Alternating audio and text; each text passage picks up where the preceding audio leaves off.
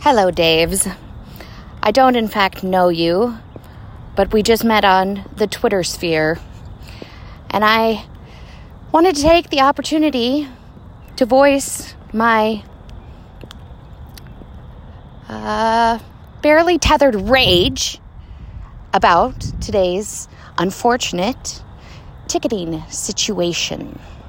I have asked SeatGeek Engineering if they enjoy making grown women cry. I've also asked my season ticket rep, whom I love dearly and am good to and send Christmas gifts to. Thank you. Yeah, handmade cross-stitch, motherfuckers. What up? Anyway, I digress. If you hear thunder in the background, that's because I'm currently outside for fear of waking my neighbors. And it's just a precursor to the rage I am about to rain down on SeatGeek and all affiliates. Watch out. At SeatGeek Eng, I'm coming for ya.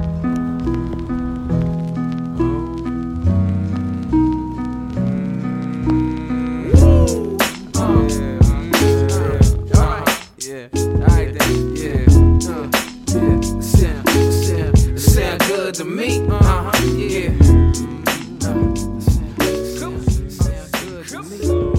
Live from the Twin Cities, we are the Daves you know. This is the Daves. You want me to be that type of dude, and I want to be who you like me to, but we both know I can't do nothing at all. You say there's no use in walking out, and I say. All right, welcome back to the Daves Know podcast. We have Dan Wade. Dan, how are you doing? Feeling good. Got my second Moderna shot on Friday, so had a fun weekend of dealing with random symptoms or side effects, but all clear now. And I wish I could shake the Loons game so easily, but that seems to be persisting into this week. Right, for sure. And in 2 weeks, we'll be able to all be in person together and do a podcast together in person. How fucking awesome is that? It'll be incredible. I am so looking forward to being back at the Blackheart on a Monday. I remember trying to record before our trivia kicks off. I remember asking you guys to do this podcast with me, and it was all like, oh yeah, let's do it together. We'll do it in person. We always do it in person. Do it at 7:00. We have like 90 minutes to get it done before trivia kicks off, and then then it would be turn into a shit show. So MJ will be joining us shortly. But yeah, if you are interested, again, so we have pretty good news about the Patreon beer. Patreon beer is happening. It's going to happen very, very soon. Again, I keep saying I actually need to work with Christian to definitively figure out when we're going to do the Patreon beer launch. Probably the 8th of May, before the match against Colorado. All right, so moving along, patreon.com/DavesTheKnow, help support the Daves that you know. MJ is going to join us eventually at some point, whenever he jumps onto the Zoom. All right, so what the hell just happened? Seattle 4, dumb fuckers 0 is what I put in the notes. We started with a 4-2-3-1, which is a weird 4-2-3-1, not something I think that people were expecting. The main back four of what we expected. We had Robin Lod up top. Nico Hansen was a relatively late scratch. Dan, do you have any thoughts on what we did here before we kick off in the game? Yeah, I mean, one shout out to the Minnesota United Twitter admin for giving us a formation graphic, which I'm like legitimately, I'm not being sarcastic here at all. I'm thrilled about this. Like legitimately stoked. I actually joked about it. It was like if we had to endure the entire goddamn days of the week tweets to get a fucking like graphic of actually formation, fucking great. That was awesome. Like, kudos on you. Good job. Yeah. So I mean, popped out in the normal 4-2-3-1. I think it's a little bit deceptive. That attack was not. It didn't really matter. Lute is the false nine. We're sort of used to that by now. Dawson starting on the left, but we saw these guys interchange and rotate and just try to be really active. So I think the idea that this was a traditional 4-2-3-1 probably isn't quite right either. In the Loons preview show, I mentioned that I was worried about Three stooging a couple of goals, having a bunch of people collapse on the same ball at once. And we didn't see that in this game, but I think we saw the exact opposite. We saw balls crossed out to the left, and there was just like no one there. Like it was Chase Gasper running up from about midfield, trying to all of a sudden impersonate a left wing. So yeah, not super successful, but given the personnel, probably worth trying. So yeah, so let's talk about a few of the higher, I guess we call them low points of this match, because this was not a very high point match. In the 23rd minute, there was a unbelievable fuckable 2 handballs that were not called by VAR, 2 handballs that were not called by the referee, and then VAR refused to look at them, and then literally about 2 minutes later, a handball on Will Trapp. So I don't know.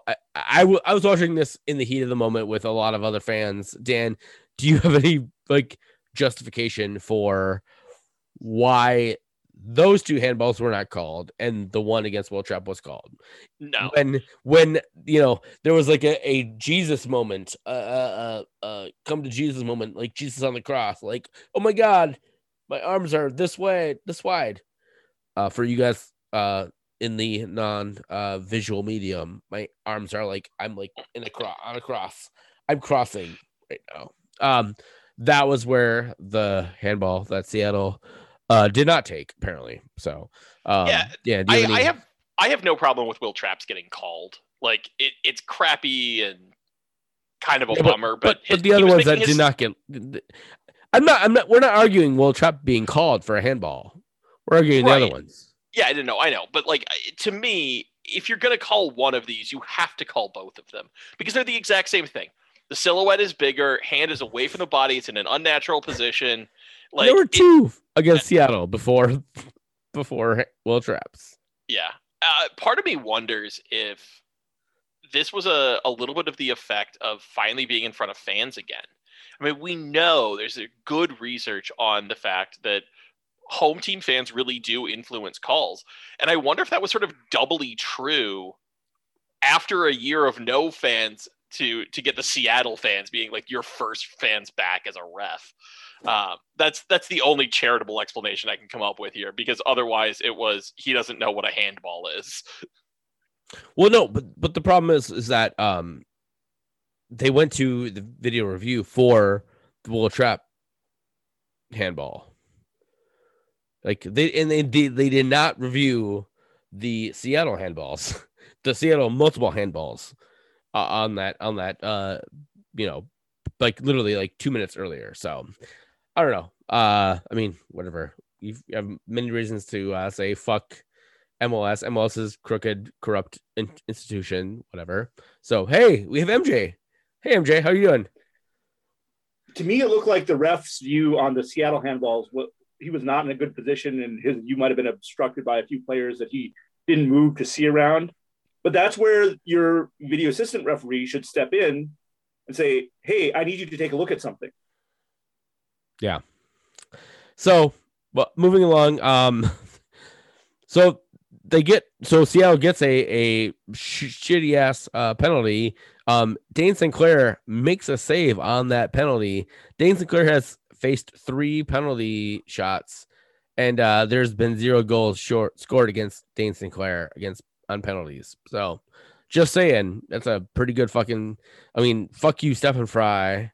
Fuck you, Tim Malia. Dane Sinclair is the golden save god.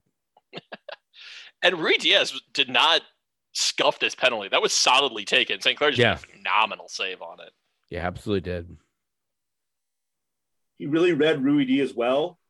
And shout out to Janice at Blackheart for saying DSC should stand for the Dollar Save Club. Yes, Dollar Save Club. I'm a fan of that one. Yeah, I fucking love that one too as well. So, Yay, Janice. And then the 36th minute, Reynoso to Lude, and he scuffs his shot. I think kind of puts it off the post on the right hand side. This was probably the best opportunity that Minnesota had in the game, and he just kind of scuffed the shot. So, you know, kind of looted it. Yeah, he kind of looted it. But Lude was cutting in from the left to the right hand side. I don't begrudge him of this. I think this, maybe 7 times out of 10 he scores the shot, but he missed it this time. I initially thought he had time to go from his right foot over to his favored left and hit a much wider net. But there was a defender right shielding him from doing exactly that. So he had very little time, very little space. And the only thing he could do was try to squeeze it between Fry and the post. And he missed by just this much. Yeah, I'd be interested to know if there was a ball's width between Fry and the post, or if Fry had that fully covered, because it looked close. But yeah.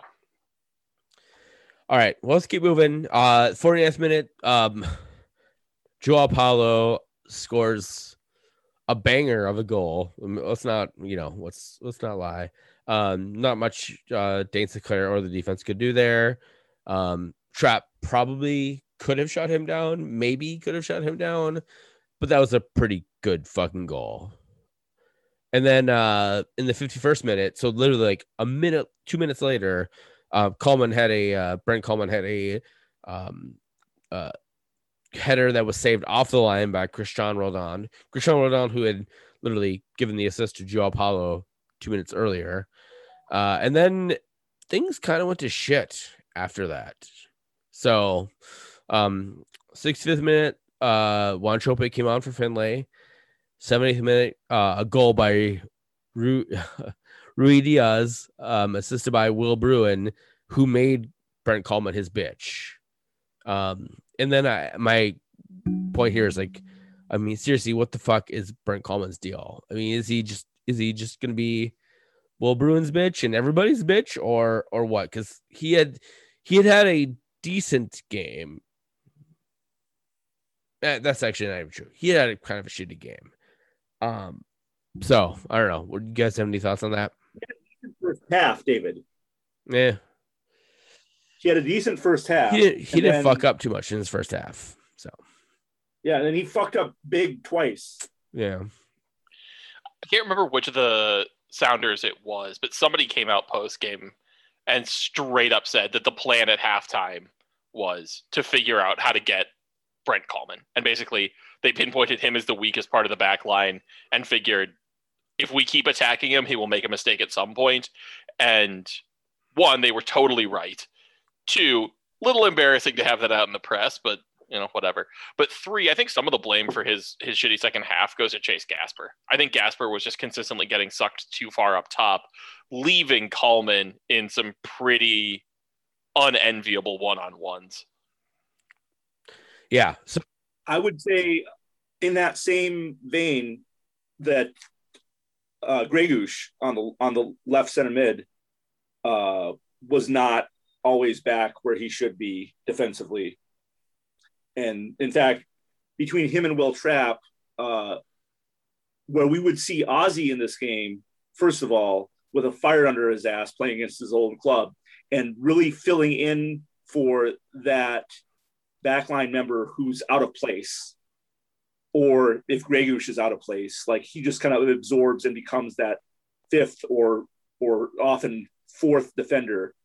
Neither Gregush or Will Trapp really functioned in that sort of emergency worst case scenario role that a Ozzy Alonso would.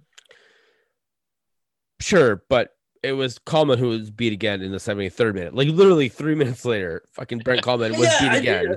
And it's not the brunt of the blame. it's not anybody else's problem. It's Brent Coleman's fucking problem. It's Brent Coleman's fucking fault that he was beat again.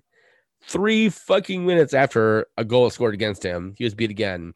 With Rui Diaz threading a ball to Roldan, who just fucking popped into the net. So yeah, and then that motherfucker Brent Coleman was subbed out after it took 6 minutes for Adrian, to just realize, oh man, maybe I should get that guy off the field. He was subbed out in the 70th minute. That's a pretty damning indictment. Damning indictment, obviously the same thing. That you are a defender taken out in the 79th minute. Like you weren't even allowed to finish the game. I don't understand why he was allowed to start if Heath didn't think he could go, and if Heath was like, oh wow, you're really not good to go, what the fuck the starting lineup will be against RSL, and we'll talk about that at the end of the podcast here, obviously. I don't know. I don't know. Last thing we'll say is in the 86th minute, Montero scores a fucking goal from Roldan. I don't know. And we lose 4-0. You guys have anything else you want to talk about this game? Otherwise, we can move on. No one was on Montero. Yeah, no one. He was wide open. 100%. Yeah. So I mean, the back six really need to look hard at the video of how Seattle broke them down, because you can blame Coleman for 2 of them, and you could say that Gregush or Trapp could have gotten out and put a little bit more pressure on the first one, but all in all, that back six did not defend well in the second half.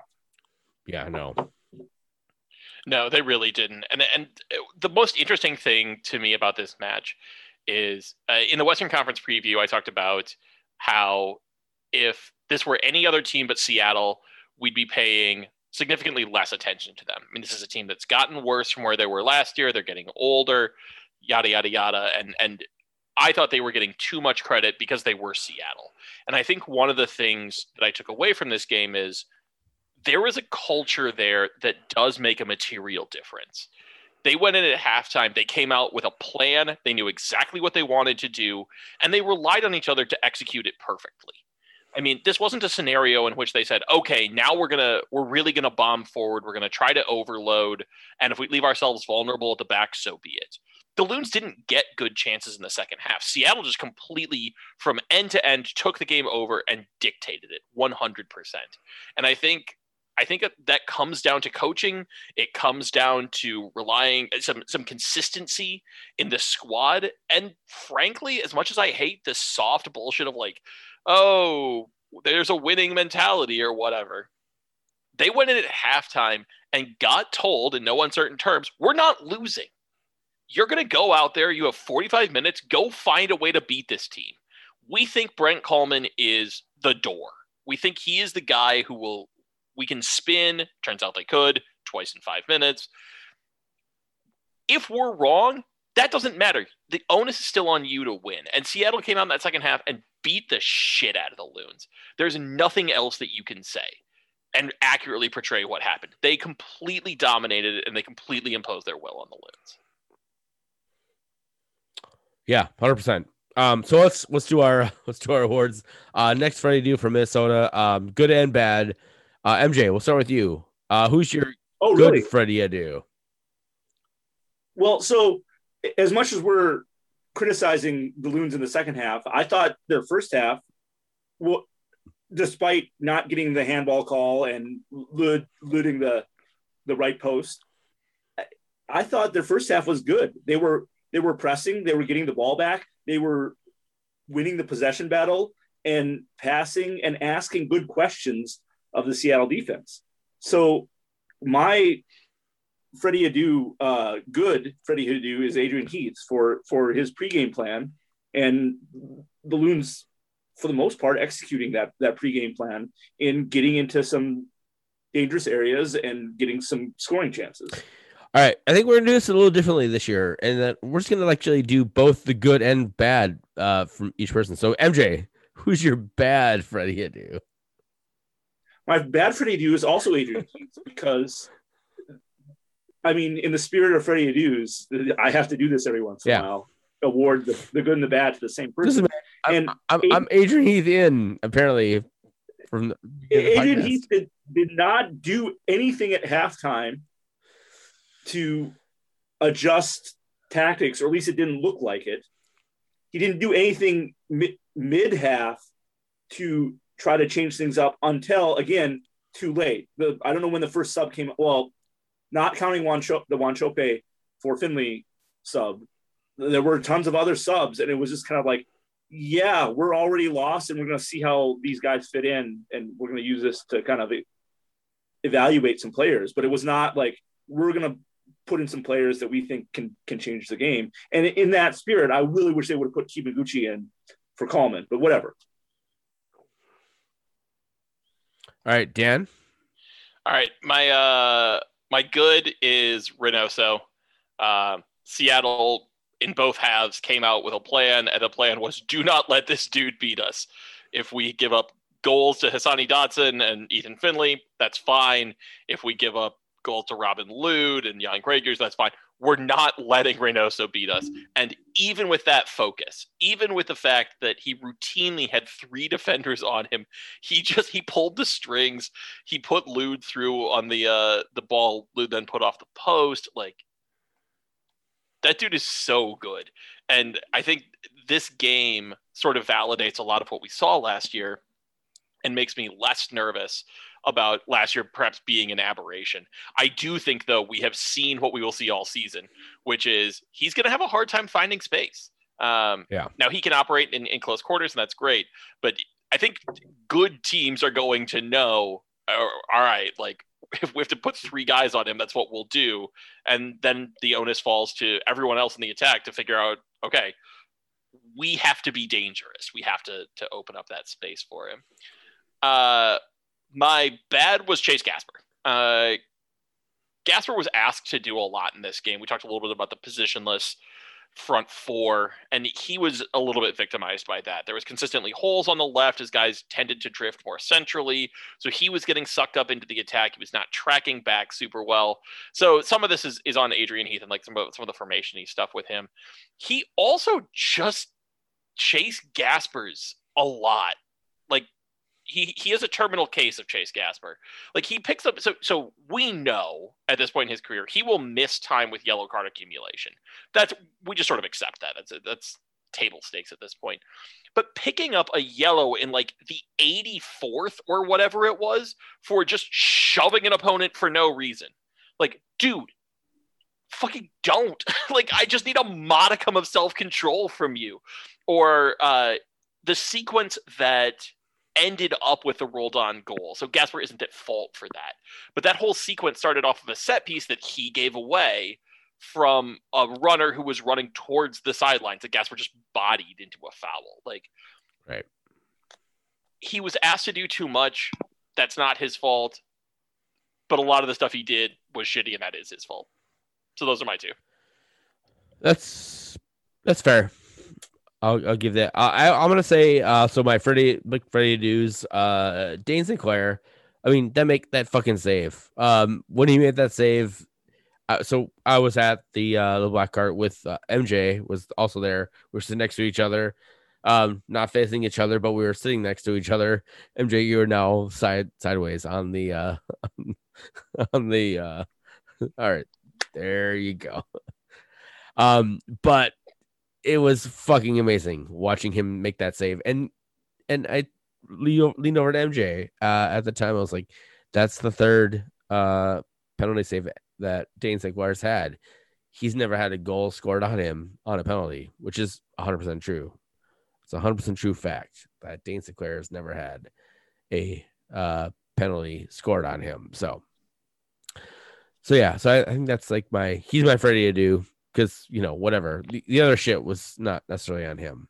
And then my shitty Friday do it's Brent Coleman. That dude is a piece of shit. And he also is not a great soccer player, apparently. And I as I mentioned, last year, probably, I don't know, 5 or 17 podcasts ago, this guy's his his peak is basically like, a mid-level MLS team. So, all right. Moving along. So we have a question from the Twitters. It feels like a tried and true MNUFC opponent's tactics at this point is weather the storm in the first half and then adjust because they know MNUFC won't. Am I crazy to expect our coaching staff should anticipate this? Like, that's a good question. So, what do you guys think about that? MJ, go.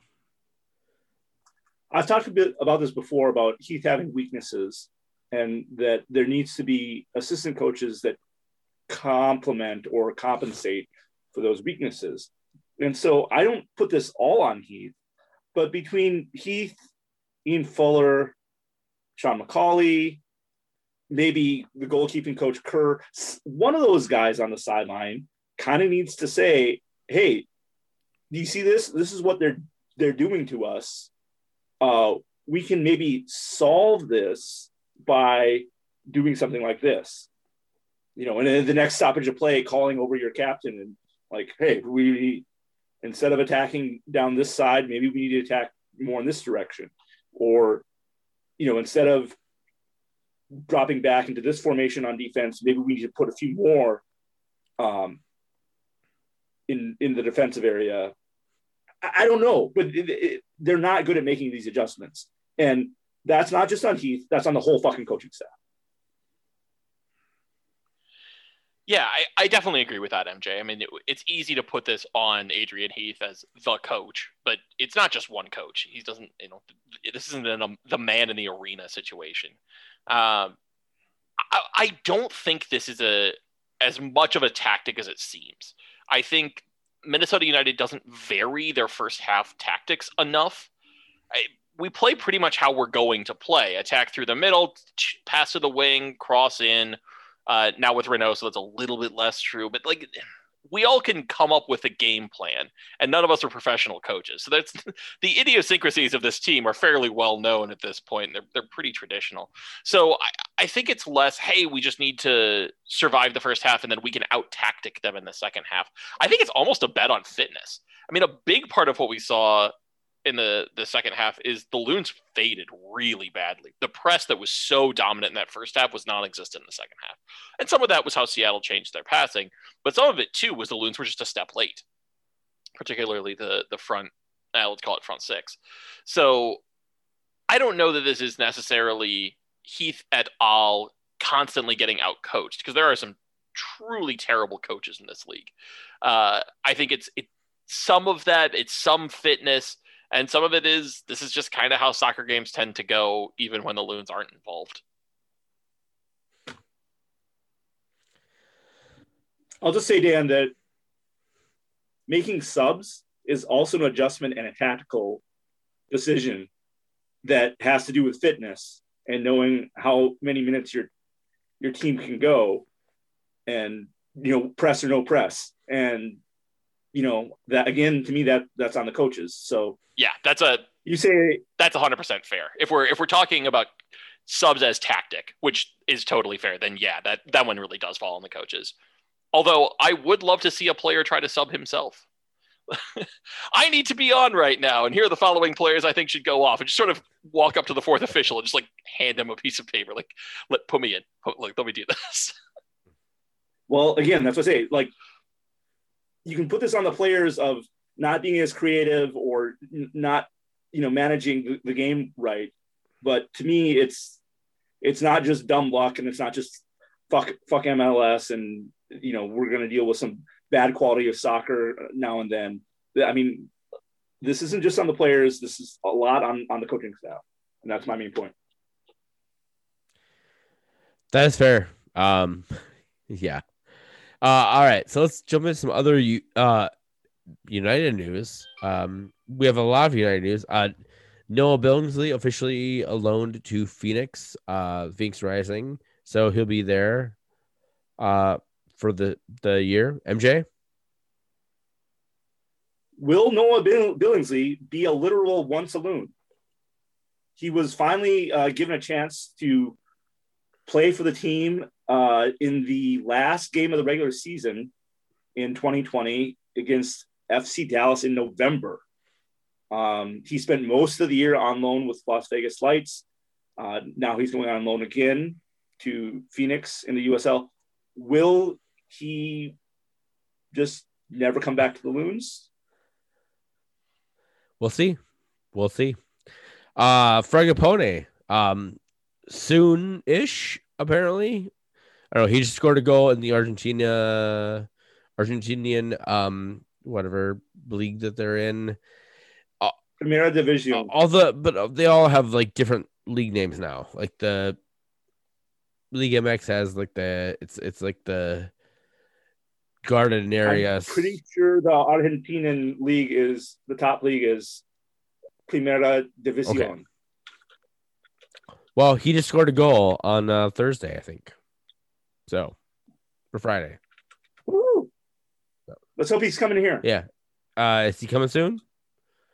Gentlemen? I mean, we have competing reports. One, that the deal is almost done and could be announced as early as this week.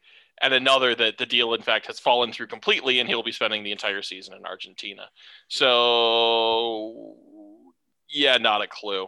If I were a betting man on this, and this would be degenerate even by our standards, I would bet on the deal having fallen through.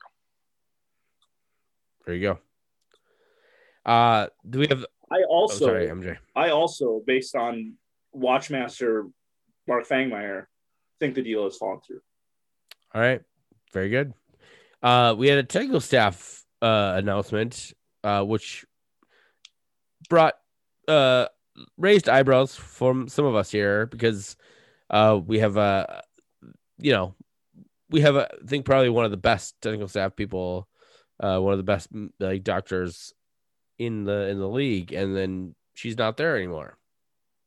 We have to, because we like to recruit players with injury issues.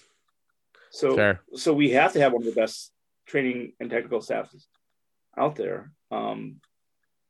They announced, in addition to the director of sports science that they did last week, several new or returning members to their training staff.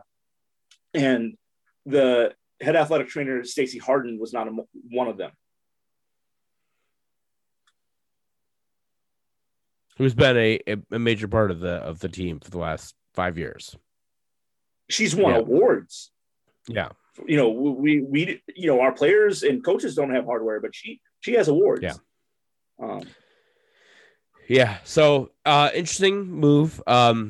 She's definitely still I think involved with the team in some capacity, but she's not the main athletic trainer, which take it for what it's well. Adrian Hunau, the French striker from Rennes, is apparently a done deal, according to Jerry Zgoda, which, whatever. But apparently $3.6 million transfer fee for a 22-year-old French striker. Dan, am I correct in that? No, he's older than that. I want to say he's 28. Oh okay. 28. 20-year-old French striker. So he's not in his 30s, though. It's true. No offense to one. No offense to one Chopin. True. Yeah, this one I have a lot more confidence in, if for no other reason than he's basically not getting time for Rennes right now. Like he was kind of a super sub for a lot of this season, and now he's getting like 6 minutes or 3 minutes once every 2 weeks. So if the Loons can get him, I think there's value in that. I'll be really interested to see if they play him more as a left winger, or if he's the starting striker and Wanchope comes off the bench. It's just interesting that this leaves a pure left wing spot open and actually gives us a surplus at striker, which is never a bad thing. And he is 27. Shoot, off by a year. Very close, Dan. Very close. 27. All right. And then Ike not bought out, which was kind of a thing that we were kind of speculating about. So he's on the roster and on the payroll for Minnesota United this year. Obviously, we expected if Ike was going to do something, he would get fully compensated for his things. I don't know. This means that either Minnesota United thinks he can either play, or that there's value in him not playing. So I don't know. Or in order to pay his medical fees, they're trying to do right by him. Also that, yeah. That was kind of like the first one. But yeah. Yeah, and this gets into stuff that we just don't know, right? Like I don't know how MLS does Cobra, for example. Right. Yeah. And this is where that stuff actually becomes incredibly important. And if he gets bought out,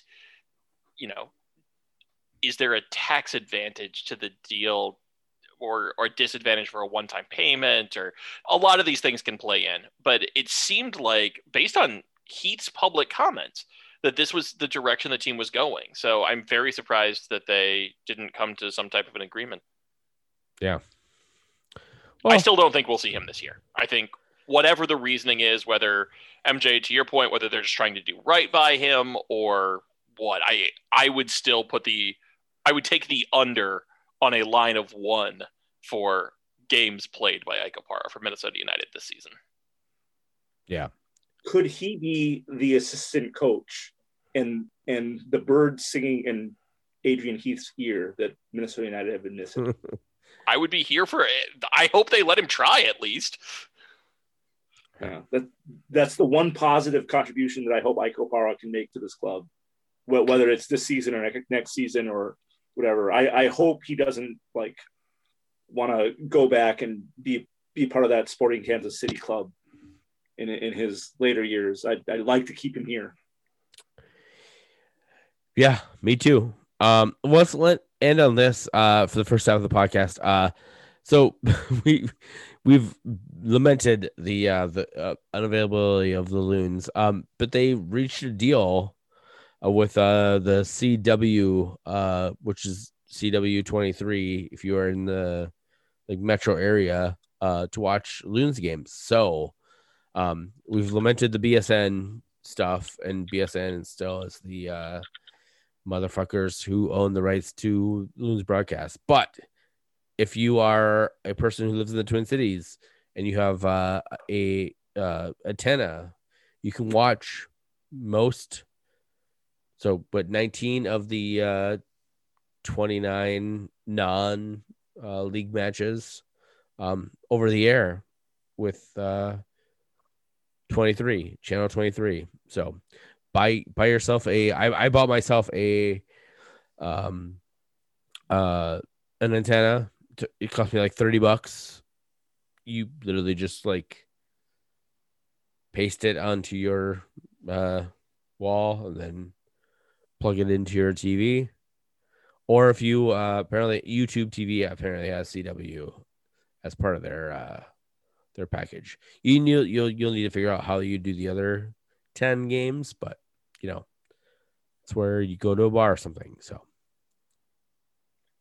and warning, some of the BSN stuff is not on BSN proper, which most cable packages have. Some of it's on BSN Extra or BSN Plus.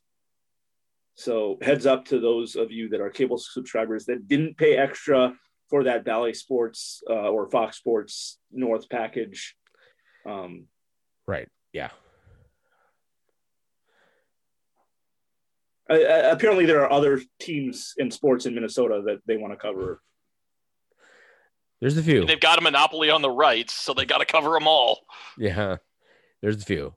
It was strange that they. I mean, not strange because this was like one of the easiest ones they could just deal out or whatever. But people are like, oh yeah, we figured out with the Loons. Why can't we do it with the Twins? I'm like, well, the Twins actually have a lot more people who want to watch the Twins. They're not just gonna like give this one away for the Twins. So, all right. Oh, like why the Twins aren't on the CW? Yeah. No, and supply demand. Yeah. Right. All right. Let's take a break. When we come back, we will talk about CCL and we'll preview some RSL match, the Loons home opener. So we'll be back right after this.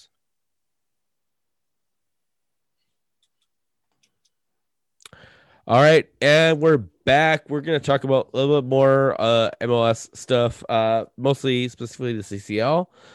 Man, listen, could any of you guys expect that all 5 of the MLS teams won? They didn't just qualify for the next round of the Champions League. They actually won. They beat every team in they were playing. Yeah. So that's really impressive. And I have to ask you guys, which was the bigger surprise? Atlanta United 2-0 over Alajuelense, Costa Rican champions, or Toronto 2-1 over a very successful Club Lyon?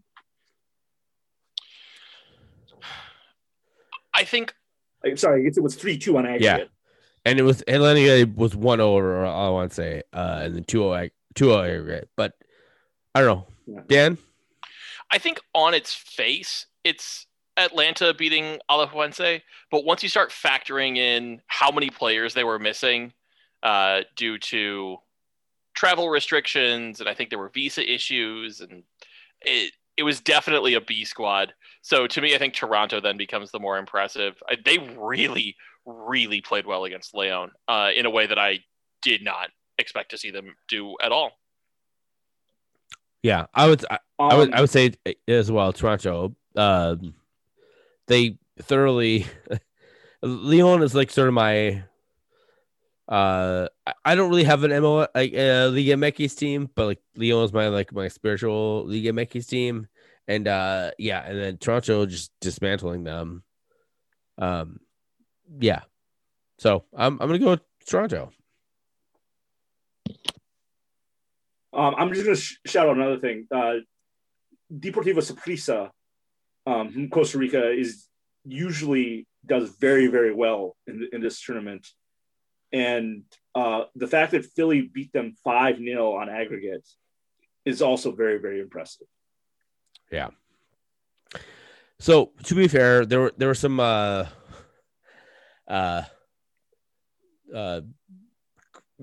card issues in terms of like allowing people to attend these tournaments. So what we should break it down.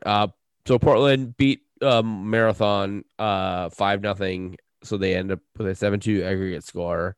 I also point out 2 players from the Honduran team defected. They just stopped. They did not show up to where the team was showing up. Portland plays Club America on the 28th of April in their next match. Atlanta United, again. Good luck. Yeah. Atlanta United beat Costa Rica, or beat Alajuelense, the Costa Rican team, 2-0 on aggregate. They play Philadelphia. Sorry, Adrian. Yeah, Philadelphia, who beat Deportivo Saprissa, the Costa Rican team, 5-0 on aggregate. So again, there's going to be a MLS team in the semifinals of the CONCACAF Champions League. Toronto FC beat Leon 2-1. Liga MX team. They play Cruz Azul on the 27th of April, and then Columbus beat Real Esteli, the Nicaraguan team, so on 5-0 on aggregate. And they'll play Monterrey, another Liga MX team, on the 28th of April in the quarterfinals of the CONCACAF Champions League. So, anything else on Champions League, guests, or can we move on to regular MLS news? Cruz Azul is ahead of Club America in Liga MX standings right now, but both of the Mexico City teams are red hot. So I will be cheering for Toronto FC and I will be cheering for Portland, but yeah, those are rough matchups. All right. MLS news. U.S. Open Cup.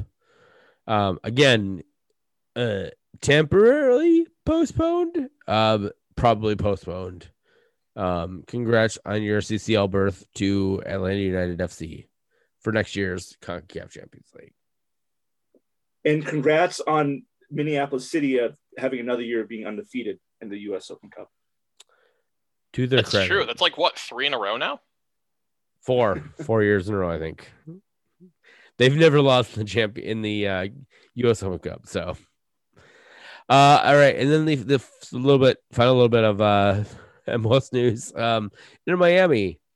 So, do you guys understand what's going on with Inter Miami right now, or what happened with Inter Miami? I understand the league is slapping them with some penalties for doing illegal roster stuff. That's my extent of it. Yeah, I mean, they de facto played with 4 DPs last year in violation of league rules. Like, they tried to hide Blaise Matuidi as a TAM player when he really, really wasn't. So they've already had to give up Matias Pellegrini for this year, who's like allegedly headed to Fort Lauderdale. But they didn't really. They did. He's not rosterable in MLS this year, so they'll sell him. Like, he'll get sold to somewhere that's not Fort Lauderdale. But he will not play. He will not and cannot play in MLS this year. That much is already given. Yeah, but the whole point was that they gave him up, but they stashed him on the USL League One side, where theoretically he could play. He's not going to play probably because there's no way to find a team in Argentina or Brazil when their windows open up to sell him to. He's not. It's fucking bullshit. It's major fucking bullshit. Yeah, Beckham things. I don't know about that. I don't think that is a thing. But anyways, it I don't know. It just seems like this is like allowing Miami to do this seems like a really bad precedent for any other team that has a USL franchise that they can just like slide that person down to and like, if we have we'll play for 4 DPs for a while and then we buy out what the fuck is buying out the MLS contract? What does that even mean, Dan? In this case, they pay Pellegrini his full salary, but because they did it before last Friday, which is the start of the league year, he doesn't count towards their budget charge. So they're out the money, but they're not out the money as it relates to the salary cap. So for Pellegrini, he will still be rich as hell, but he'll be playing in Fort Lauderdale, which is a penalty good in and of itself. Oh, yeah. Never punish a player for this. He's rich as hell, yes, but he's playing in Fort Lauderdale. Or he's theoretically playing in Fort Lauderdale, which is also not good. Right. Which he's never going to play in Fort Lauderdale. No, I mean, your point about the South American windows is a good one. So he may play a couple of games for Fort Lauderdale just to keep the legs fresh. But no, he certainly won't play a full season there. And then the real penalties are still coming down the pike. Sorry, MJ, were you? I should let you finish. Dan, go first.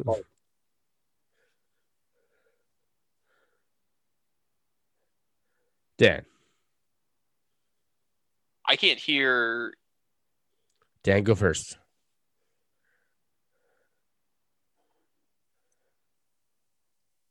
Dan, you were saying something coming down the pipe when I was talking over you. You should repeat that or. Uh-oh. Hold on. All right, go back. So, MJ, what was your question?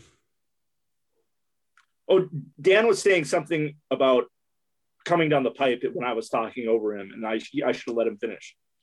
Oh, yeah. So the real punishment for Miami is still coming. And I think everything we've heard is that it's going to be legit. This was just sort of the first phase that needed to be cleared up by a roster deadline. I'm going to hold you to that, Dan, because as it stands now, it looks like they're getting off really, really easy. Yes. Yeah, if this is all it is, this is a joke. And if I were another league owner, I would be furious. I mean, I would be like, buy real estate in Miami and slander David Beckham on the side of the building angry. And also I would have the kind of money to, be creatively petty, which, like, honestly, that's my goal in life is to make enough to be creatively petty. All right. And moving along. So there's, I've just introduced a new segment to this podcast of how much did Zeller lose this week. I decided it would be a really fun, experiment to just bet on every single MLS match and see how much money I would lose and see how quickly my wife would divorce me. If I just grabbed $1,300 from her every week and just said, "Hey, let me bet on some MLS games." So I bet on every single game this week. I will post this you can see this on the Twitter feed or whatever. I ended up only down $70. Just pretty fucking good. I'm not gonna lie. So yeah, considering that you didn't pick and choose which games, like the easy games or the games that were more foregone conclusions, considering that you may have picked the Loons. Did you pick the Loons? Draw there, and I picked draws and I picked the Loons. So I only picked 5 winners and of the 13 games that were happening, and I almost came out ahead. So this is why MLS is just a terrible fucking league to bet against and bet for or bet on. So now, were you betting against the spread, or were you betting win, lose, money draw? Money line? Yeah, win, lose, draw. Yep. Yeah, I have several. That's very impressive. Several draws came big for me, buddy. Yeah, betting 1,300 on every, 100 on each match and coming down only down $70-something. That's pretty impressive. Yeah. So, anyways, follow me on my journey of doing this. I'm gonna do this every week. I'm betting $100. My wife probably will divorce me in probably 8 weeks. I would imagine 2 months. Probably divorce me. She probably have the kid first before she divorces me. So maybe 4 months before she actually divorces me. So, anyways, follow me along on this journey. Anyways, other MLS news. US Open Cup, weird, temporarily suspended. Congrats on your CCL berth next year, Atlanta United, that you don't actually probably deserve. So, you guys have any thoughts on that? Just that Minneapolis City once again is undefeated for the U.S. Open Cup. They are indeed. All right. Let's talk RSL. Minnesota home. MJ, do you have anything else to add? Just that in the Eastern Conference standings, just as we all predicted, Montreal and DC United are at the top, and New York Red Bulls, New York City, and Toronto are at the bottom. Again, as we all predicted. So MJ Anon is going off a little bit on conspiracy theories of why this is. and so upside down, and the exchange of power. But I won't get into that. Can you just do that on your own thing and not on this podcast? I would really appreciate that. All right, let's talk about RSL. So we play RSL. RSL did not play this last week because they had a bye for because there's 27 teams. Minnesota United likes to kick the shit out of RSL at home. They are favored in this contest, minus 110, draw plus 245. RSL is plus 320. RSL season opener. The only team not to play last week. Dan, who do you got for people you want to talk about for RSL? I'll highlight David Ochoa, who showed really well for the US U23s, who will almost certainly start in goal for RSL. Maybe because they don't like to play him in goal for some goddamn fucking reason. Yeah. Well, I mean, this team makes a lot of weird choices, but I think this year is going to be a big part of their youth movement. They've got David Ochoa, they've got Justin Glad, and if they don't start both of those guys, honestly, what are you even doing this year? Because there's not enough talent on this team, even with Bobby Wood, who isn't with them yet, to make a serious playoff charge. So, figure out what you have in your good young players. Start David Ochoa. That's all I'm saying. MJ? I'm going to stick with, he mentioned Justin Glad, who's a really good defender. I'm going to mention another young defender, Aaron Herrera. He's 23. They should start him. And I agree with Dan that if they're doing things right, this should be their youth push. Yeah, I'm going to say, I don't know, Justin Miram, who is a Iraqi international, or not? Yeah, is he Iraqi international? Yeah, he's really good. He's also a loon killer. He's done some loons dirty. He's a good one. I also think this team is this is a bad team generally, and they need some help. I also think, again, I think this might be one of the worst teams in the Western Conference. I think Minnesota United should smash these guys. And we should skip past the how should United play them, because we should just play them pretty well, and we should fuck them up. So I'm going to say Loons 3-0. Dan, how do you have the Loons winning this game? I got the Loons 2-1 because Albert Rusnak can still weave through a defense and score a good goal, even if he doesn't have jack shit around him to help. MJ? I say that even as good as Rusnak is, that his countryman, Jan Greguš, also from Slovakia, kind of knows his tricks and is maybe a little bit wiser to Rusnak's ways. So I say Loons win 2-0. All right. Very good. All right, boys. This is a really good podcast. Thank you for moving through it. We are going to definitely do a European Super League podcast right now after this podcast. So please rate and review davesendo.com, patreon.com/the I know at TDIKMN on Twitter. I'm at Dixie Zeller. Dan's at D Wade. MJ's at MJ Matsui. We have been the Daves You Know. This is the Daves. We have got to try and work it out, 'cause we both know we can't do nothing at all. Oh yeah. We do our thing, son. Long as you do yours, land here become fecund. Yeah. We do our thing, son. Through the act, we attract two, hope to reach one. We do our thing. Do it. Do it. We do our thing, son. Some will paint a piece, some will spray with a machine gun. It's mad work to be done. We do our thing, son. I can't do nothing at all. Y'all know we can't do nothing at all. Nah, yo, I can't do nothing at all. Y'all know we can't do nothing. Check it out,